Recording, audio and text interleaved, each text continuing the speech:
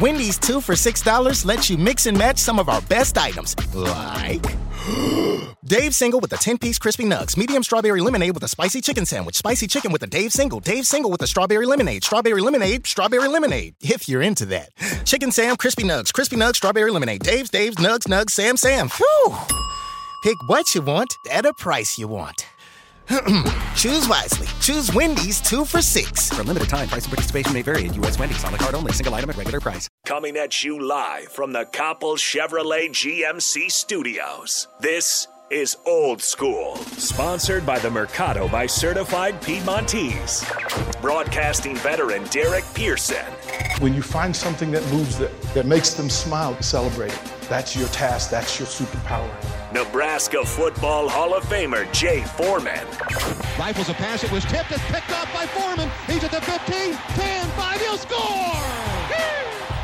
On 93.7 The Ticket and theticketfm.com.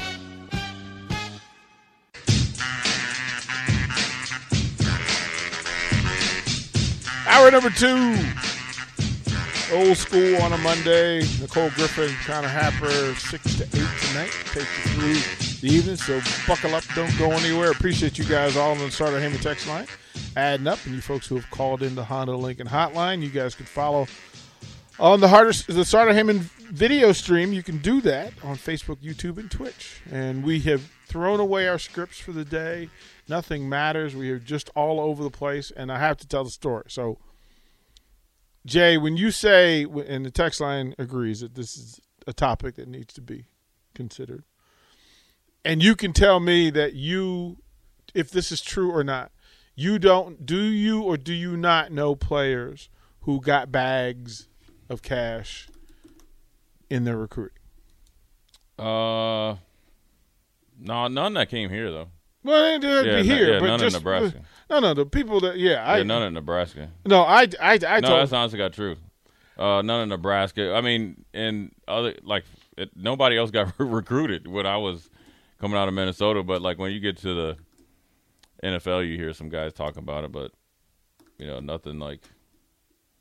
It was just different. I think Nebraska, didn't really do anything. But I know, like, when my dad was telling me about when he got recruited. Oh, your pops those stories are legendary in D.C. Because you could in D.C., everybody knows what happened with your pops. Because remember back in the day where everybody knew everything. Yeah, and the thing is, that's crazy. He said you could have as many visits as you wanted.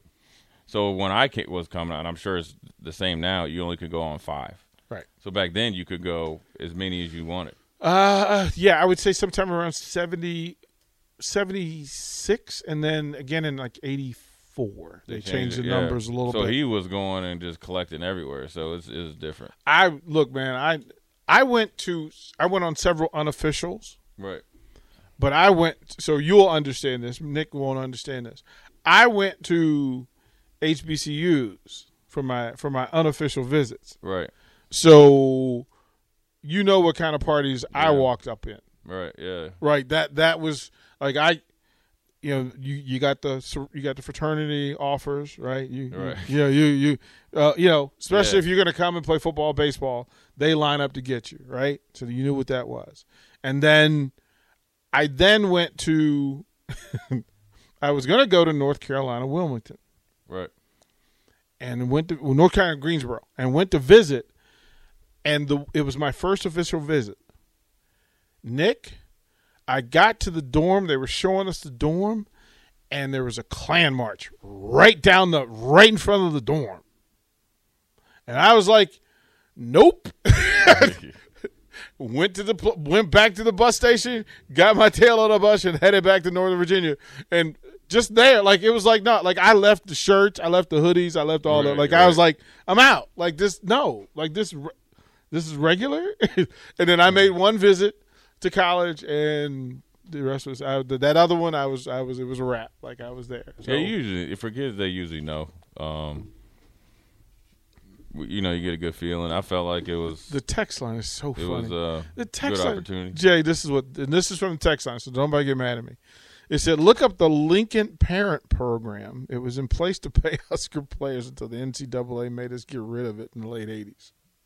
Yeah, I wasn't recruited in the late 80s. I wasn't recruiting in the late 80s, man. It was the wild, wild west, Jay.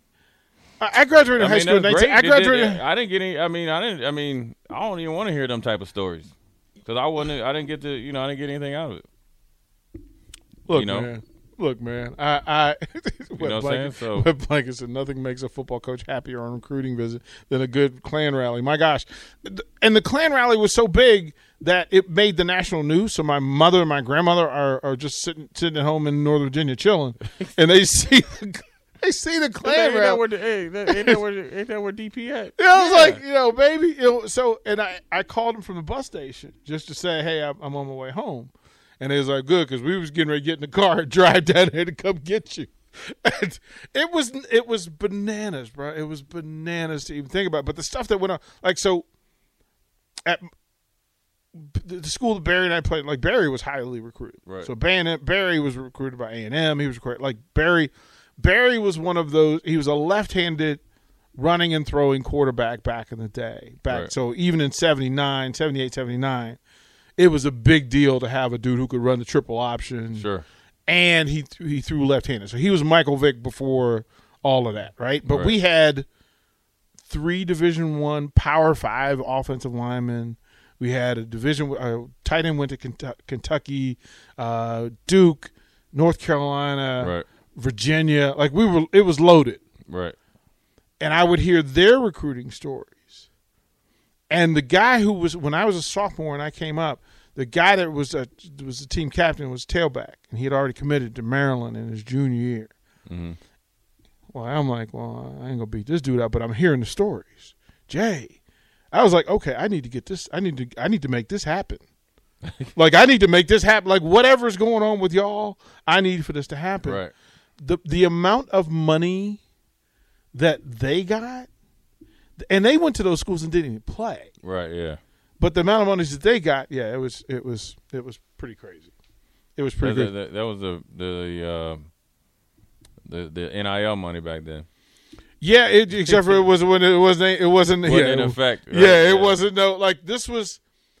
So we went to we did our tour. We would go from Richmond all the way down to Florida, and we would play 14 games. Right. At the start of the season. So we'd go south to get warm and play games. And when I was on the road, we were at South Carolina. And I got my first hit. And I stole 2 bases that day. And when I got back to the hotel, I went back to the hotel room and I opened the door and there's an envelope on the floor. And I don't know what it is, right? I was like, wow. Because when I went to college, I didn't have any money, Jay. Right, I hear you. I didn't have any money. I hear you. So in this envelope, there was $300 cash. Balling.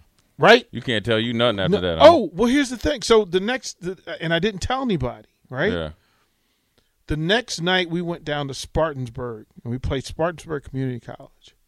And this was the greatest. I'm not. This may have been the greatest baseball environment I had ever been in to that point. Because there's probably 4,000 people there on a Friday at noon. Right. And we go through, and I hit a bomb. And it was the first college home run that I ever hit. And it went out. Got back to the room. Didn't think anything about it. Went back to the room. There's $500 in the envelope.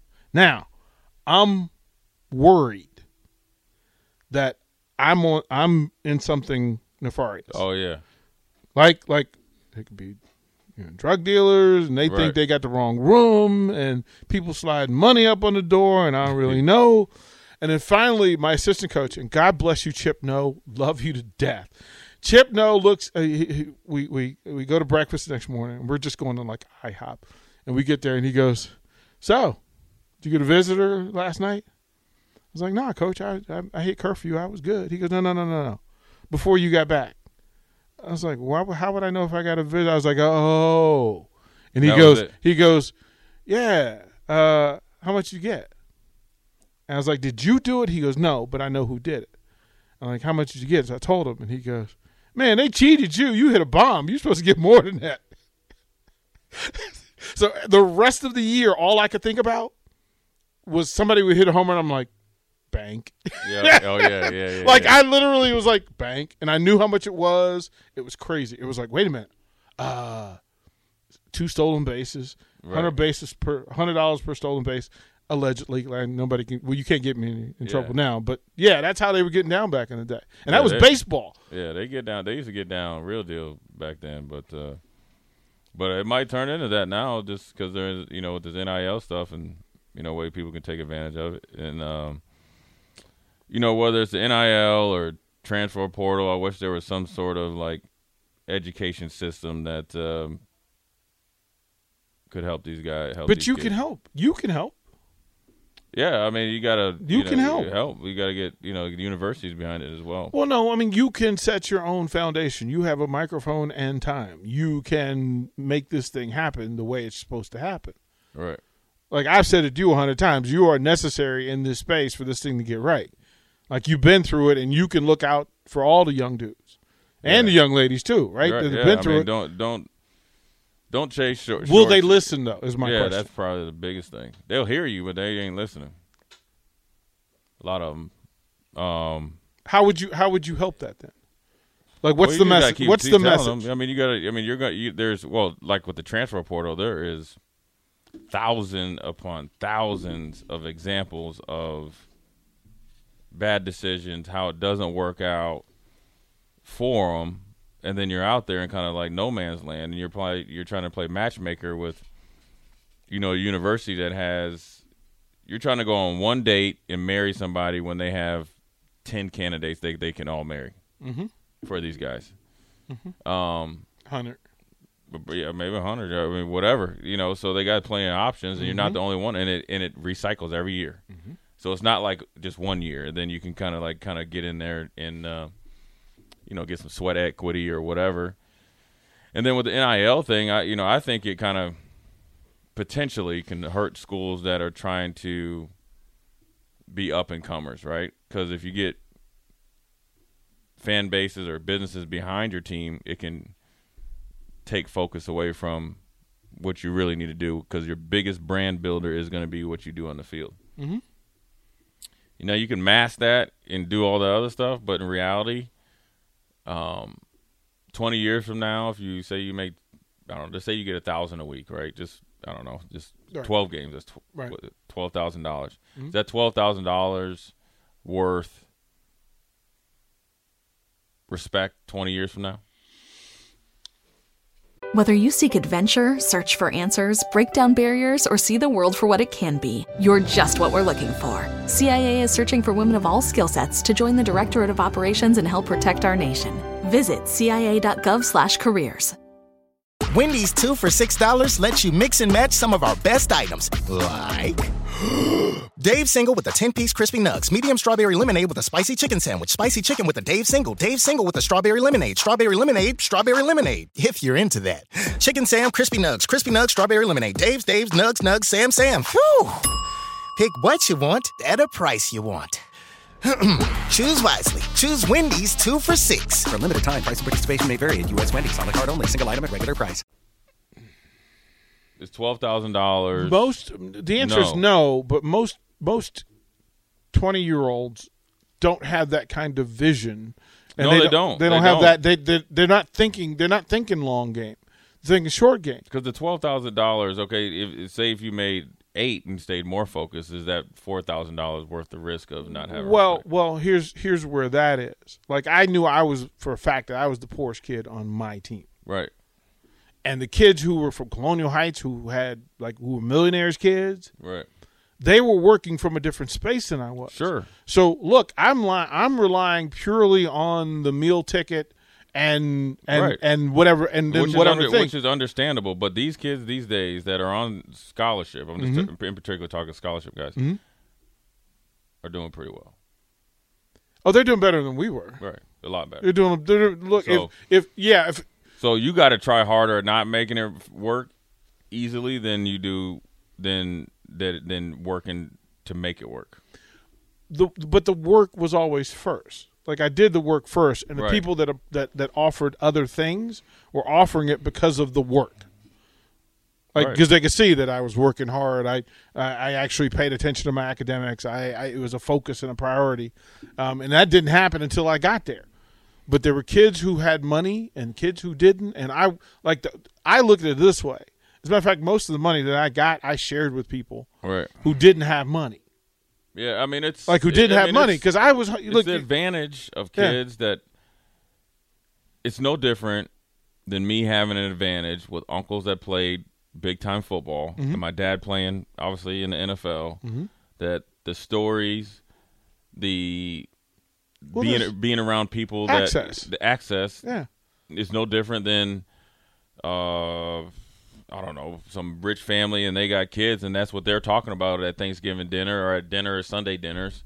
You know, it's no different if you grew up in I don't know, can't say the mafia, but if you grew up in that thing of theirs or whatever you want to call it, the family, and you're sitting there and you're learning how to, wheel and deal in it, and you're seeing it with your eyes, you're hearing it, and you might be experiencing the car rides when you're going somewhere.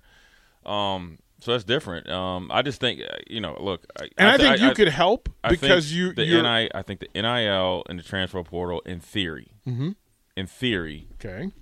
is good. It was thought to be good. Okay. I just think that the transfer portal makes it too easy of an out, and I can only talk about football, and we could dive into basketball. We could talk to Buzzy or whatever. It's the same thing, but football is different because football is such a commitment sport because you only get 12 chances.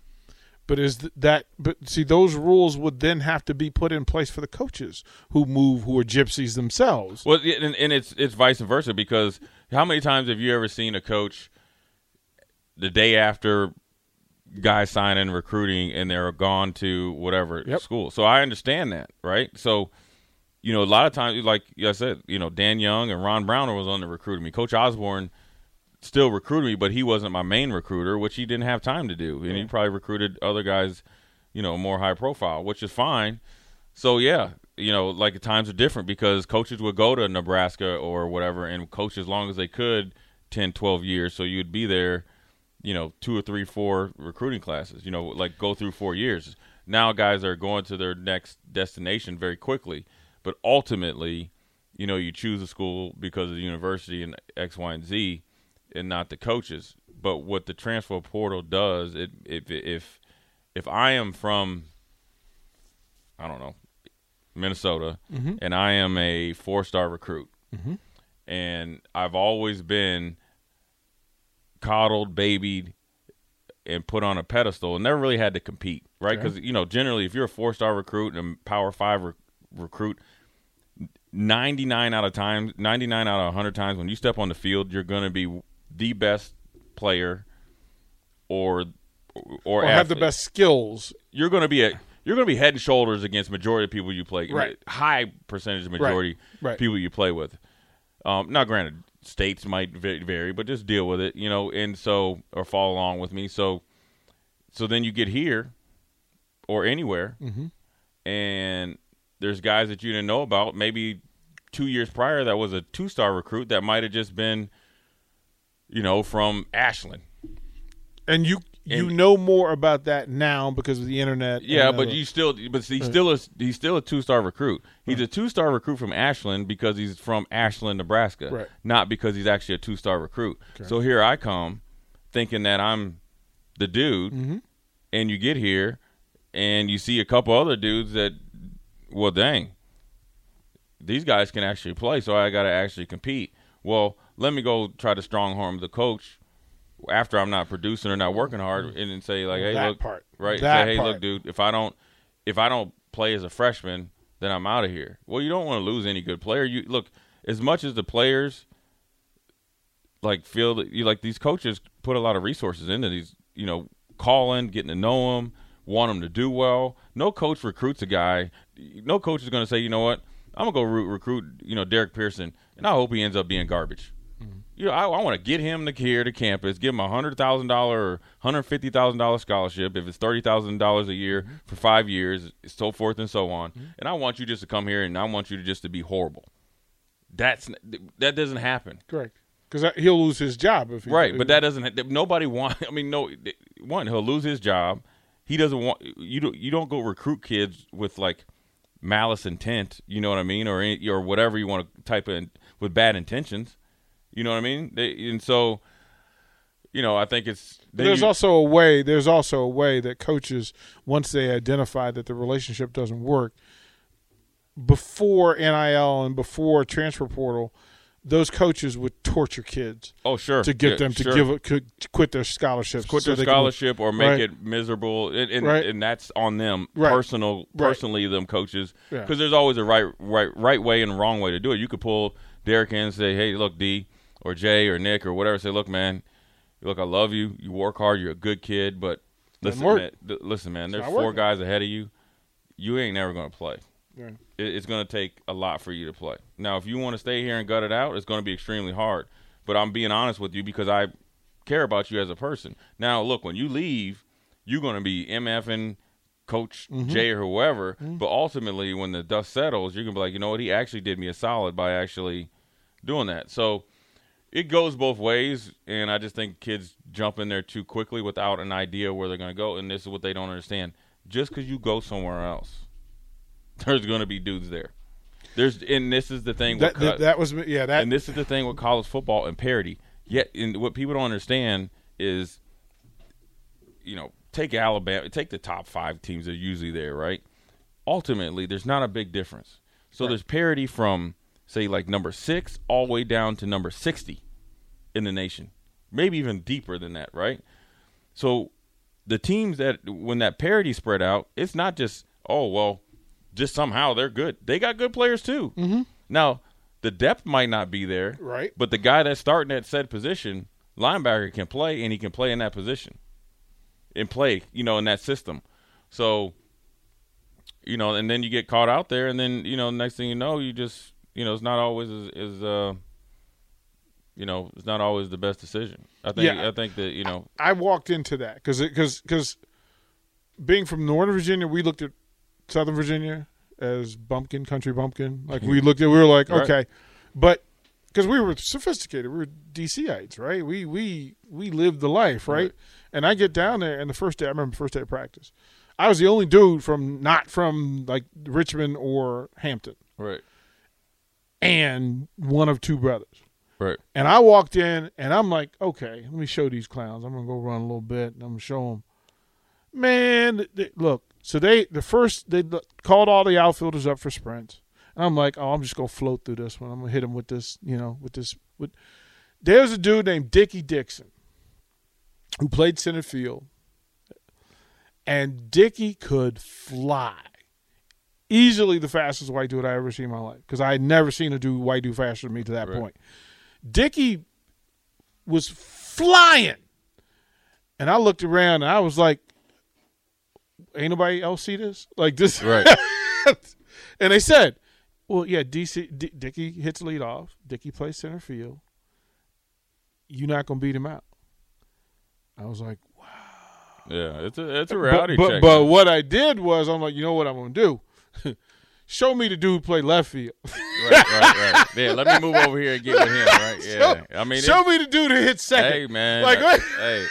Hey, you better find a way. You better find a way to figure it out. I'm telling you. Let me find that dude. Hey, when I got down here, man, and I remember my best friend Jamal Lewis. And the one thing that I made sure I wanted to do is I wanted to pass the running test because my dad told me, he's like, you don't pass the running test, that's just disrespect. Because if you don't lift weights or anything, least you could do is be in shape, right? Because he was like, you got plenty of time to lift weights.